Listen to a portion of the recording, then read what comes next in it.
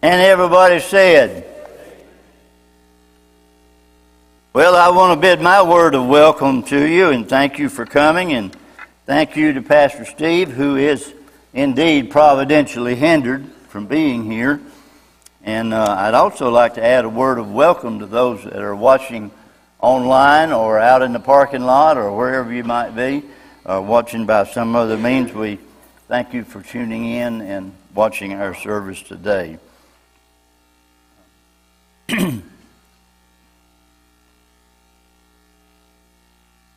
Also want to add my word of Happy Mother's Day to all mothers, even though I'll have more to say about that in a moment.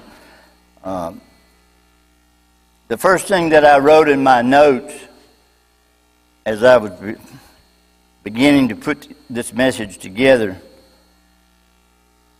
were the words that say that the womb, the mother's womb, used to be the safest place for a child. Today we live in a culture where the womb is probably the most dangerous place that a child can be. It's unfortunate.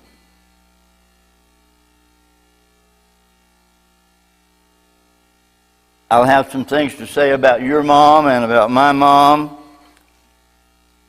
but I want you to listen. Some of you have heard me speak some time ago about the best way to hear is to listen. So are you listening?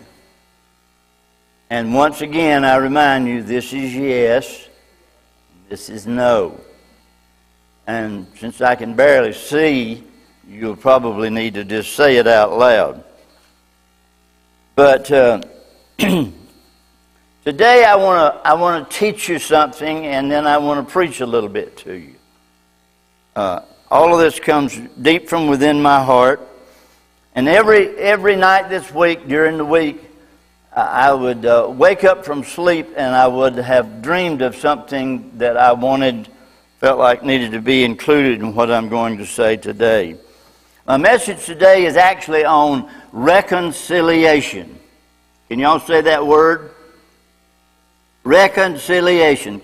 Gosh, y'all make more noise than that when you leave than you do when you're sitting in here. Reconciliation. Reconciliation to our Maker, but not just to our Maker, but also to not only man as man to God, but also man to man.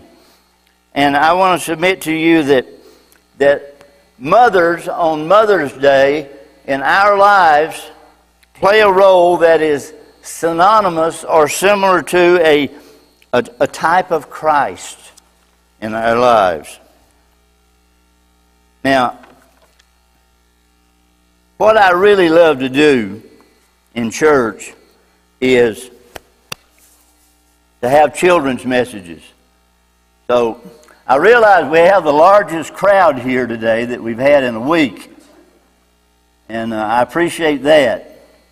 But I want to do a little children's message for you and to get a point across. Man shall not live by bread alone, he must have peanut butter. We learned that in Bible school. And to help it along, you add a little jelly. Y'all know what that is? There you go. All right. Now, in order to save time, I want you to see, these are my two brothers. I had two older brothers. Now, my wife didn't know exactly what I was going to do here, so she's drawing up in a knot already. This brother is a heel, and this brother is just a brother.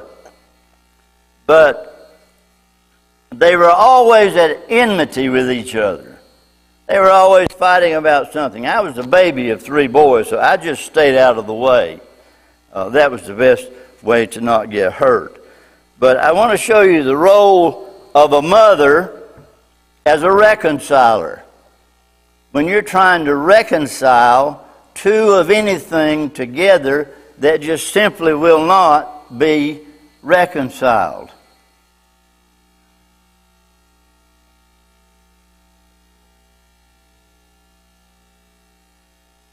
Here's the sandwich, the finished sandwich. And look how nicely they are behaving. They're together, they're in unison, but look what's between them. Probably can't see it, but it's peanut butter and jelly. That holds them together. Now, here's what I want you to remember. That peanut butter and jelly is Mama. When Mama gets between them, they get their act together. When Mama gets involved, she brings the protein of righteousness and the sweetness of mother's love. So just make sure you don't ever forget that.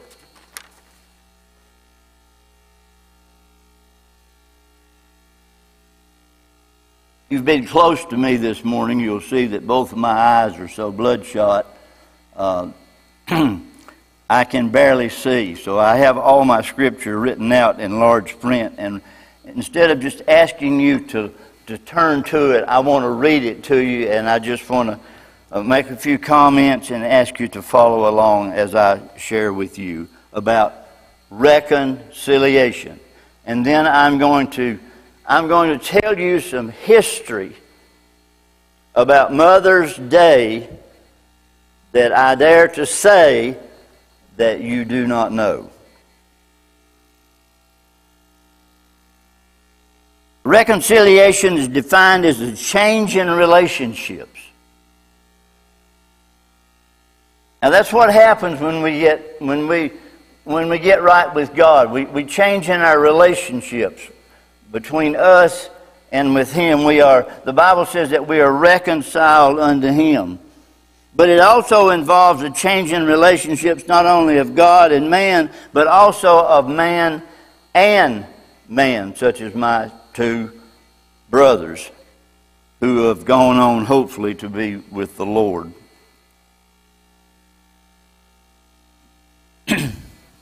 Enmity is a difficult thing to repair, especially when it's been going on for a long time. The Bible says in 2 Corinthians 5:18, it says, all this is from God. You who are reconciled have reconciled us to Himself through Christ and gave us the ministry of reconciliation. That tells me that it ties in with what Pastor Steve's been telling us for the last several Sundays, is that we are to be about the business of reconciliation, of evangelism, of introducing people into a relationship with Jesus Christ so that they can be reconciled. It's our mandate. Mandate. Can you all say mandate? It's our mandate. That means we have to do it in order to be rightly related to the Lord. We have to obey His mandate to bring others to Him and to be made right with God.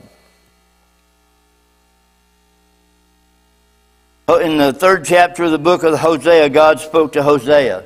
You all know the story of Hosea and his wife. It's the story of unconditional love. He says, the Lord said to me, Go now and to love your wife again, though she is loved by another man and is an adulteress. Love her as the Lord loves the Israelites. Though they turn to other gods, love her anyway. Unconditional love. I want to submit to you today that if your love for mankind, and if your love for your wife or for your mother, if your love for anyone is not unconditional, it's not God's love, it's not agape love. Romans 5:11 tells us that not only is this so, but we also boast in God through our Lord Jesus Christ, through whom we have now received reconciliation. You see, folks, part of the Christian life is giving away what we've received. Being so excited about having Jesus living in our heart that we can't wait to share with someone what Christ has done for us. Asking them, don't they want to be reconciled unto God? Don't you want to be right with God? It's something about which we should shout, that we should be excited, that we would always be willing to give our testimony. The Bible says, always be ready to give every man a reason for the hope that is in you, and to do it with meekness and with fear. In Romans 11:15 tells us that for their rejection brought reconciliation to the world, but will their accountants be to our life or unto me? That tells us that God is about the business of giving us a brand new life. A brand new life means that you have been born again. You were born once, and now when you accept Christ, when you are reconciled to Him, you are born again. I heard someone say so many times that if you're a Christian, you'll die twice, but you're only born once. But if you're not a Christian, you'll die twice. You'll die when you physically die, and you'll die when you go to heaven. If you know the Lord as your Savior and as your Lord, you may die in your physical body once, but you'll never die again. You'll only die that one particular time. Now, I just turned 78 2 days ago. I don't look it, do I? Your eyes are worse than mine. I like to tell people that life is like a roll of toilet paper. The closer you get to the end, the faster it goes. And that I feel like I've just turned the final corner on the racetrack, and I'm not at the finish line yet, but I can see that checkered flag way down there somewhere. And I remember it wasn't, but just a few months ago I stood in this pulpit and made the statement that this may be the last time that I ever preach from this pulpit. I'm glad I was wrong. And I thank Pastor Steve for giving me this opportunity to speak to you today.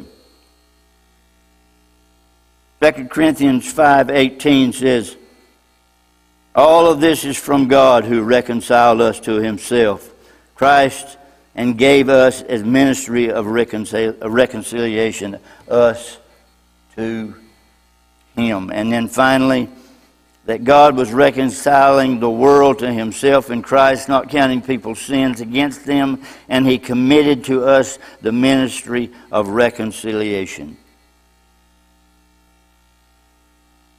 Did any wonder that Martin Luther King Jr. said, free at last, thank God Almighty, I'm free at last. Though we've come to know the Lord and we know Him as Lord and Savior, we still have to deal with the sin every day in our life. But the joy of the Lord is your strength. And the strength comes from the fact that you know or you don't know that you're right with God. Long life is a gift. But the longer you live, it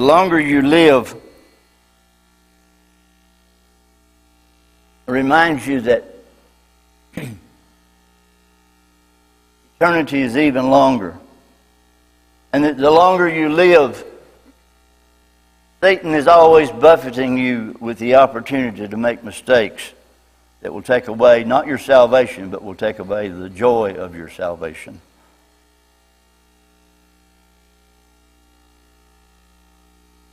I've already told you that my goal today is not just to preach, but to teach you something, to look backward for a moment. This is Mother's Day. Mother's Day. And I am submitting to you as an old man that most people don't know the history of Mother's Day. We love our mothers, and we should. And we honor our mothers, and we should. We should always be about the business of doing the right thing for Mama. We did that in my household because if you didn't, the consequences were severe.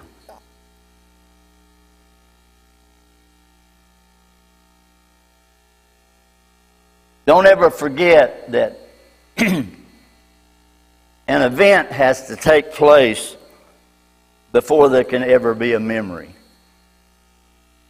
And every one of us have in our minds and in our hearts all kinds of warm and pleasant and wonderful, and some maybe even not pleasant, memories of our mother. But Mother's Day actually began to be recognized in the year 1905. That's the year I was born. It feels like. In 1905. Now, remember, I said, listen, it's important that you understand what this has to do with reconciliation and being made right with somebody and being made right with God. It didn't become a national holiday until it was signed into law as a national holiday by President Woodrow Wilson in 1914. That's actually the year my dad was born. It was all a result of the work of a lady called Anna Jarvis. Is anybody here related to Anna Jarvis? I hope not. Anna Jarvis. Anna Jarvis was born in 1864. Her mother, Anna Reeves Jarvis, was born in 1832. Mother's Day was recognized off and on during the latter part of the 1800s, and it was even previously known as Mother's Sunday, Mother's Appreciation Sunday, and several other names that were applied to it. But Anna Jarvis, now listen to the humanity of this story. Anna Jarvis was one of 11 children, born in 1864. The war between the states ended in 1865. And she grew up watching her mother, who was Ann Jarvis. She was a contemporary of Harriet Beecher Stowe. You ever heard of her? Mine eyes have seen the glory of the coming of the Lord. She was a peace activist, and she worked to reconcile. Listen to this. She worked to reconcile the soldiers of the North with the soldiers of the South.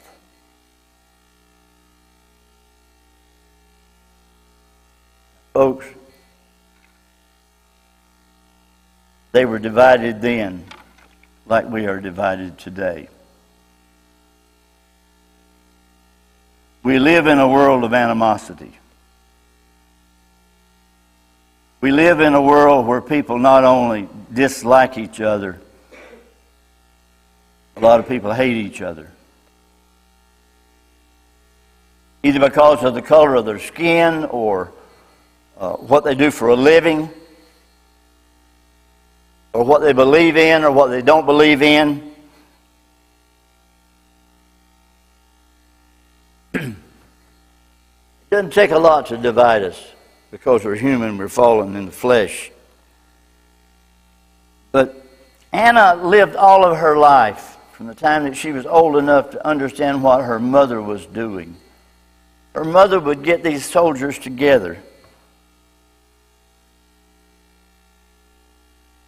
Anna would meet with a soldier from the North and his mother, and with a previous soldier from the South and his mother, and they would meet together, and she would be the reconciler. they would talk about their differences, not fight over them. She showed them how to love each other, how to appreciate each other, how to be reconciled to each other,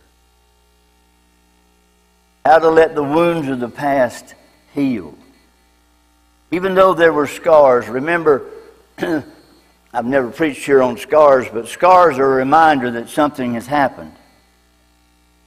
Scars are a reminder that something painful has happened.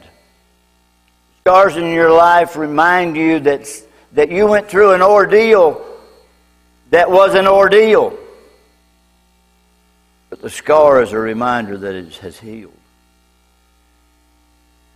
The Bible says that if we will love God and if we will serve Him, if we will pray unto Him, if we will beseech Him through Jesus Christ and the power of the Holy Spirit, that He will heal our land.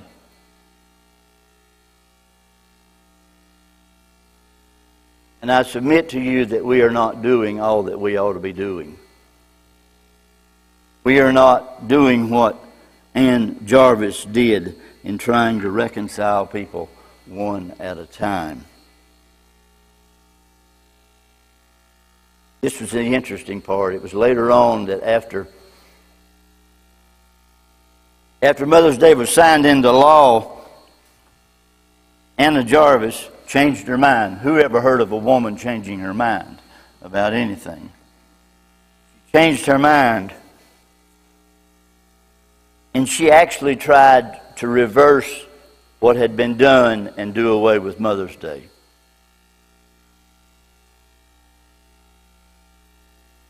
Most of you are looking at me like, why in the world would she do that? She never intended it to be a tribute to motherhood.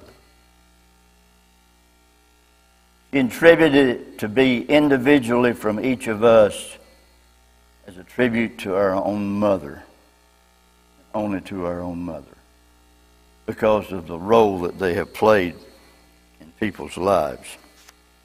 She was also disenchanted because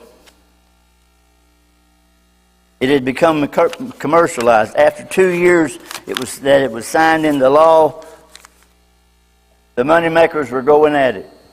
They were selling Mother's Day cards. They were selling flowers for Mother. They were doing all kinds of things, making it big for Mother's Day. And we still have that today, and I'm certainly not against that. I'm in favor of recognizing all others. I just wanted you all to know that that's the way it literally happened over 100 years ago, and it was because of one little girl watching her mother do what Christ would do in anybody's lives and is doing in ours. And most mothers in the Bible, at least a lot of them, are wonderful people, like all of you. My mother was a little short lady. She was not much taller than she was wide. She went to be with the Lord when she was 52.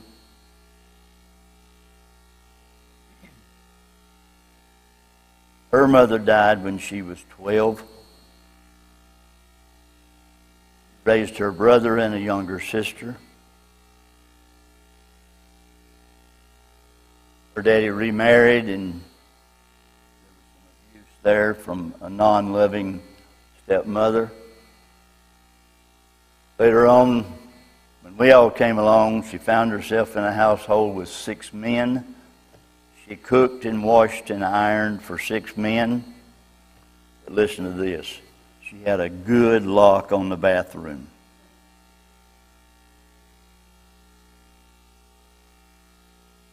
She died from chronic renal failure. She got out of the hospital, went home and got dressed and came to our wedding. Went back home, changed clothes, and went back to the hospital. Went to be with the Lord in April of 1967. He was a work of art. But biblical mothers, let me just say a word or two about them. They're loving, They were appreciative and thankful. They were weepy, and they were tender. And they were smart to remember little details that men most often forget.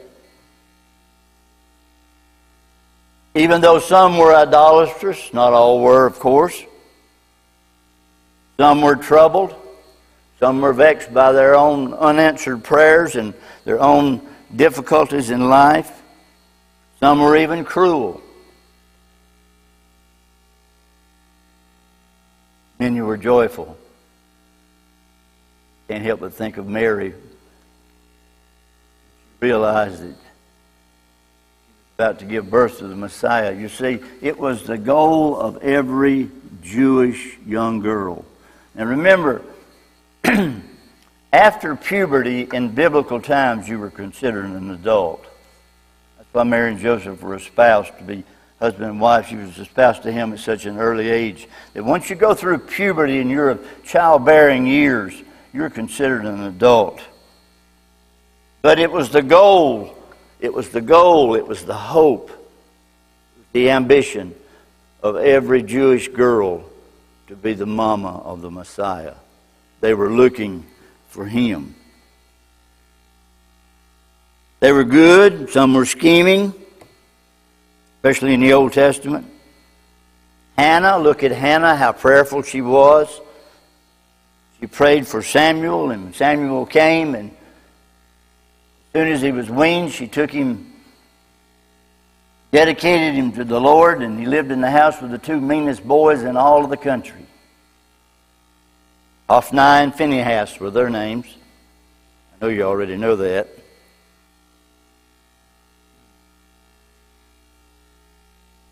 Mothers are providers. They're protective. They give honor to their husbands and to their children. They will do without in order for their children to be able to eat and to have everything that they need. It is mentioned in, I believe, Hosea and Ezekiel. Mothers are even given as an example of Israel and Judah. And they are described as the heavenly Jerusalem in Galatians chapter 4.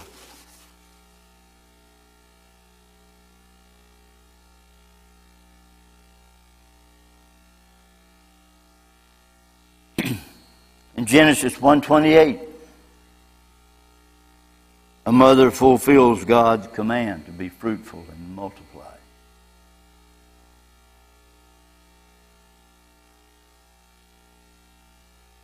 Any man can be a man, but only a woman can be a mother.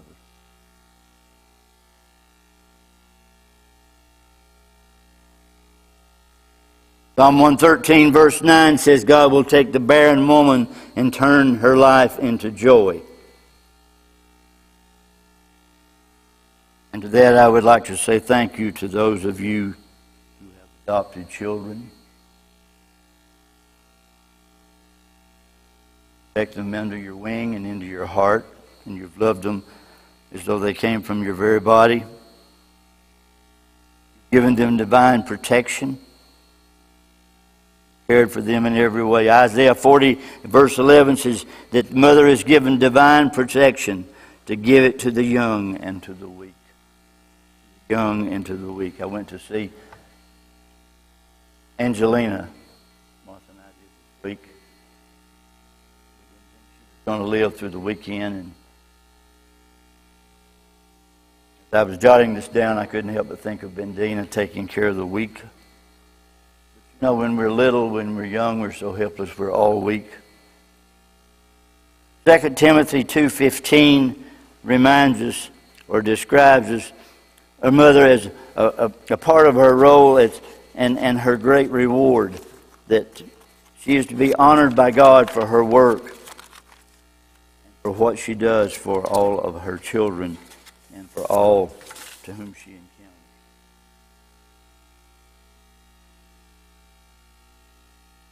Now it's almost 11 o'clock. It's about time for us to begin.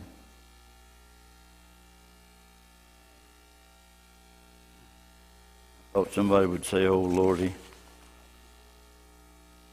You have your Bibles, turn to Titus 5.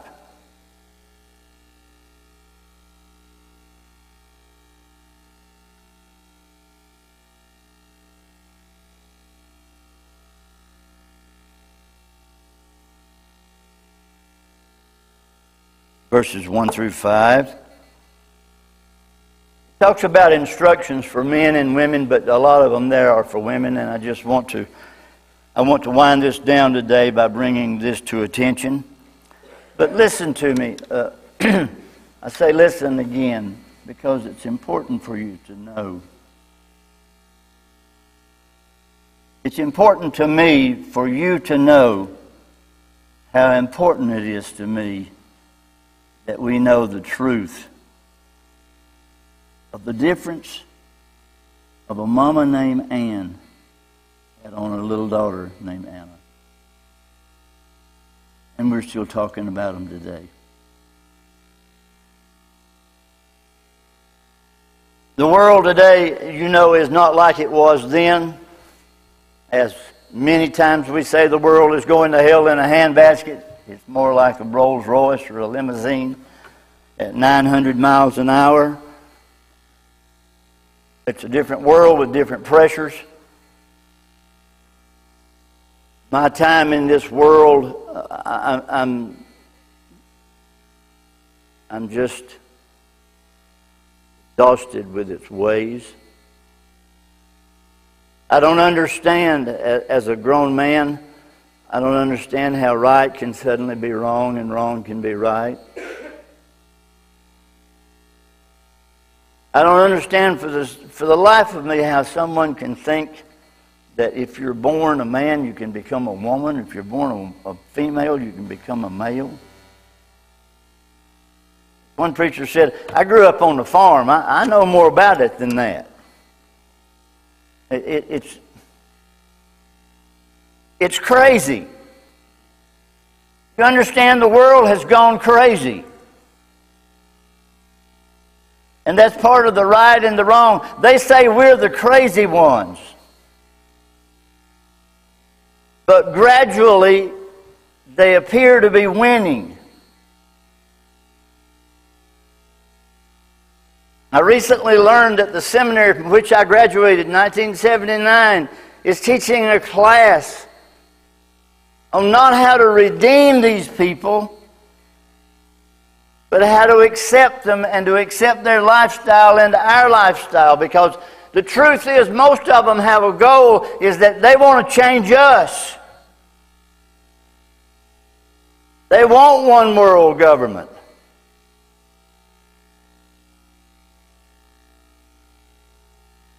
They don't believe in God. And the problem is that we in the salt shaker are in the salt shaker. And we've lost our saltiness when we get out of the salt shaker.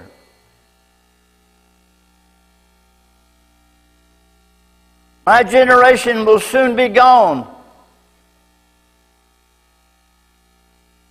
I'm not even sure what all my grandchildren believe in their heart. I try to tell them what I believe, but I don't know exactly what they believe. And you only really believe what you're willing to put into practice. And if that's the case with the church, if we only really believe what we're really putting into practice, we don't believe very much about God.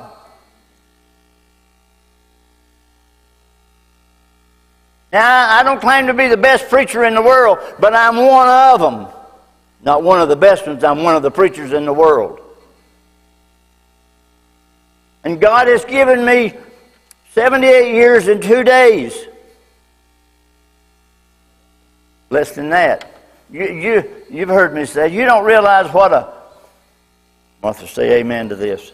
I've got to have a drink before I say this.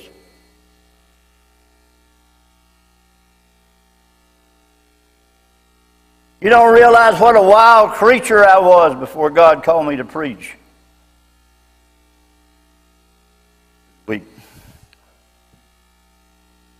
A lot of it had to do with her. God used her. Look, I grew up in a Quaker church. I married a Baptist and then I became a preacher. That's the wrong order. I grew up in a Quaker church where nothing ever happened. I was there until I married her and we left home. I cannot remember a single time. It may have happened, but I don't remember it. I had a pretty good memory. It may have happened, but I don't remember the gospel ever being presented a single time. I don't remember a single time that an invitation was ever given. I don't remember a single time that somebody came to me and said, you had to be born again to be right with God. What I do remember is when I turned 12, that's when the Quakers said you were ready. The preacher came to me and said, you are now 12. Today you will join the church. Okay. I thought I was in the church. I thought I was saved. I got to Martha's church. They didn't do things like we did. I had to wait till training union was over to even get to hold her hand.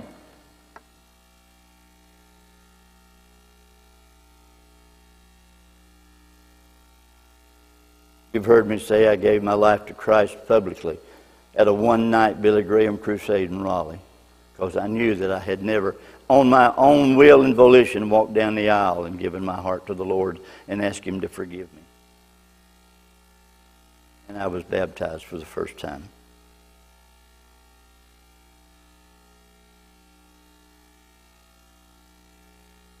I submit to you, it takes a godly woman to make a godly mother, and it takes a godly mother to make a godly man or a godly child.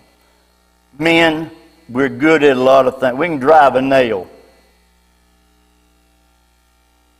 We can build things. But it's the women who do the tender work.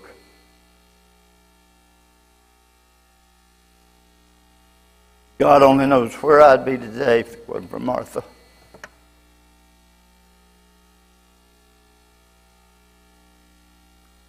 Now I can't see.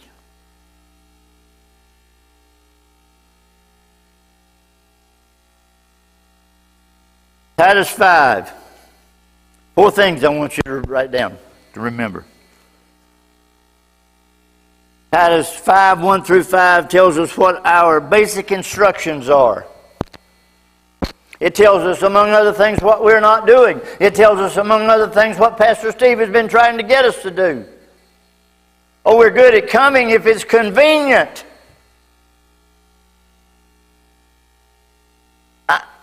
It looks to me like people are more afraid of germs in the church than they are in the Walmart and the grocery store.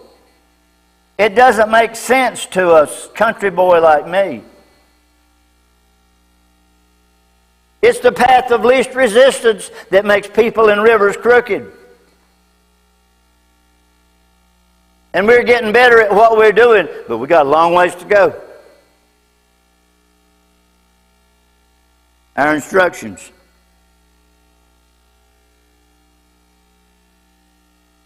One preacher I heard say it was our mandate. That was a long time ago. Their mandate is to do this. Keep your mouth shut unless you're saying something good. If you're going to talk about the Lord. Talk about redemption. Talk about reconciliation. Talking about getting together with somebody like a soldier from the north and a soldier from the south and bring their mamas and sit between them, and when they end, watch them hug each other.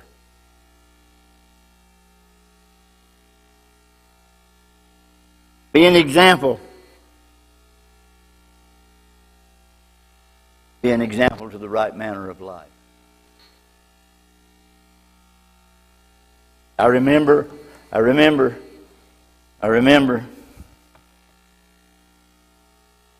going somewhere, and this is what Mother said. You're going where? And you're going looking like that? And then she said, no, you're not. I went, but I didn't go looking like that.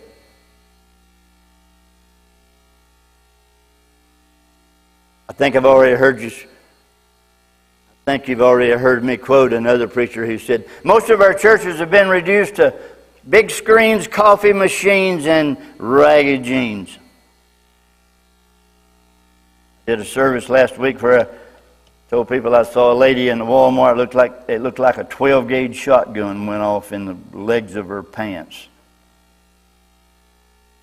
There was more of her than there was blue jeans. All because, as Anna Jarvis would say, it's too commercial. Somebody on Wall Street or somebody in the fashion business tells us this is the right thing to do.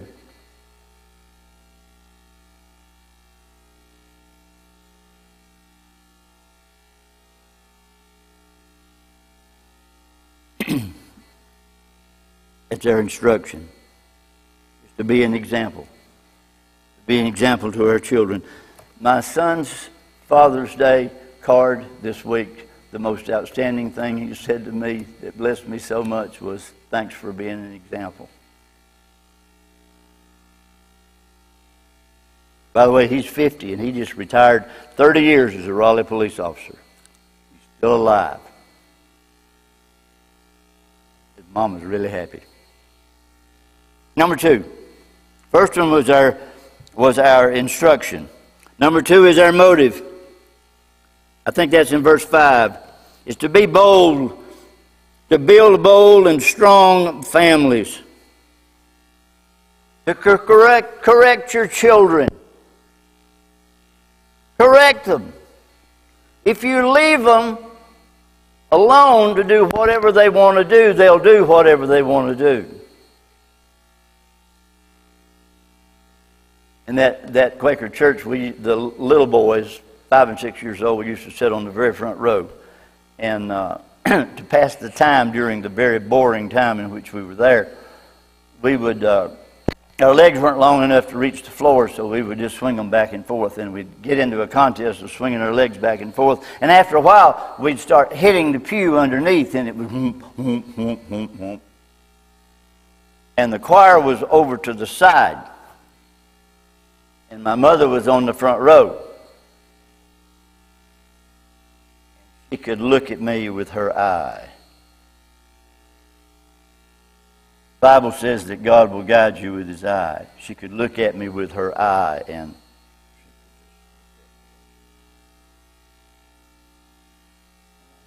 instructed.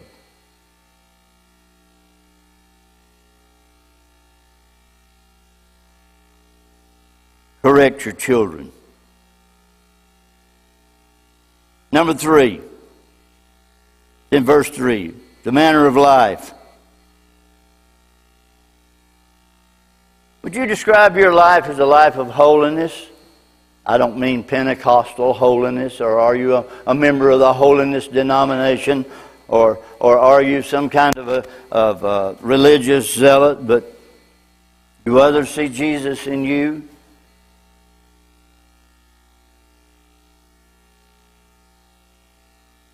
You smell like Jesus? The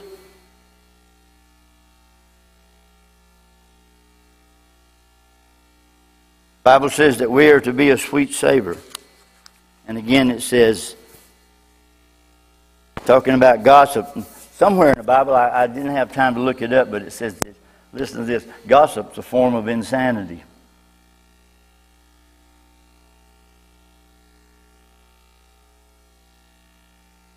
The last one is our message. Verses 4 and 5. The older ones are to teach the younger ones.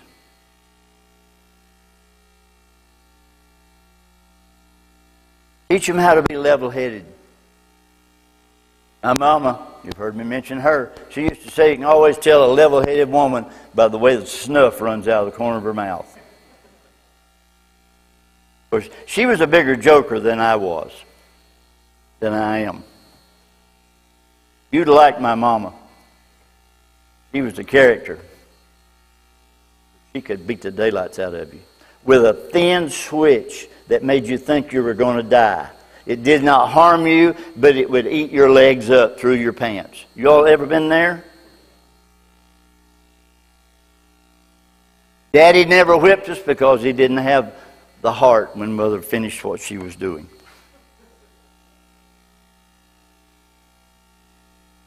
I have your dress properly.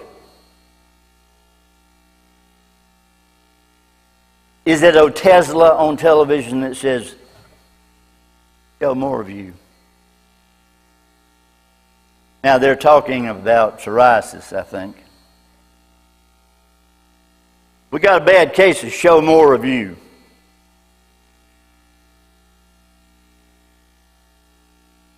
We stopped in Chapel Hill the other day. We saw a female there. Then I didn't speak to her, but if I had, I'd said, "Lady, I think you forgot to get the other half of your dress on."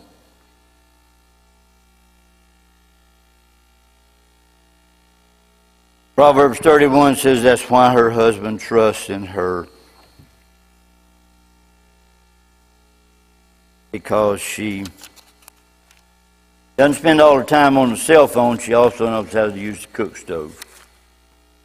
And I know that sounds old-fashioned and chauvinistic and all those good things, but say the way to a man's heart through his stomach. I submit to you that the way to a man's heart is to love him, because it was Adam that God looked at and said, "Something's missing.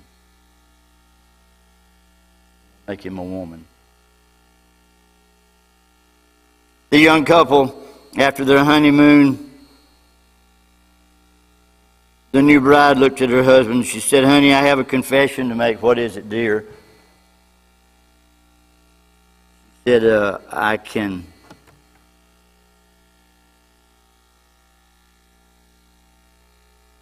only make two things, and that's meatloaf and banana pudding." To which he replied, "That's all right, darling. Just be sure to tell me which one is which." And she looked at him and said, or he looked at her and said, "You must think I'm a perfect idiot." To which she replied, "No, just an idiot. Nobody's perfect."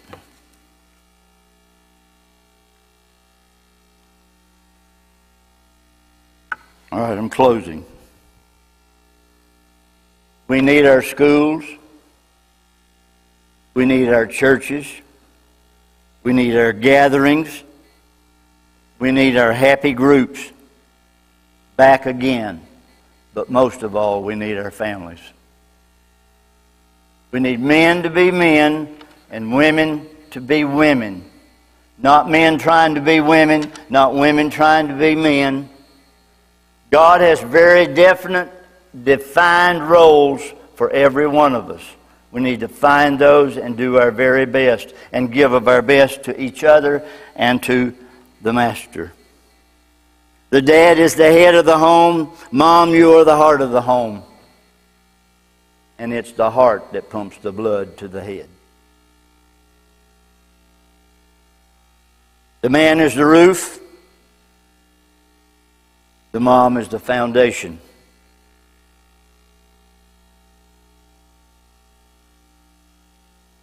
Most important thing for our families. Families.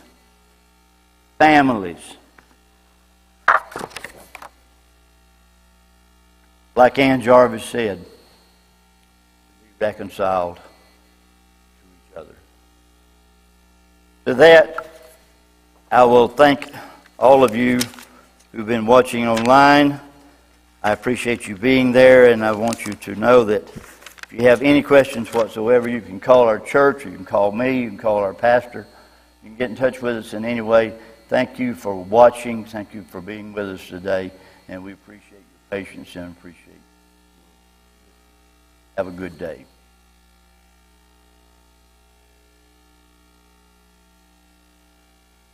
And now, if y'all will stand with me.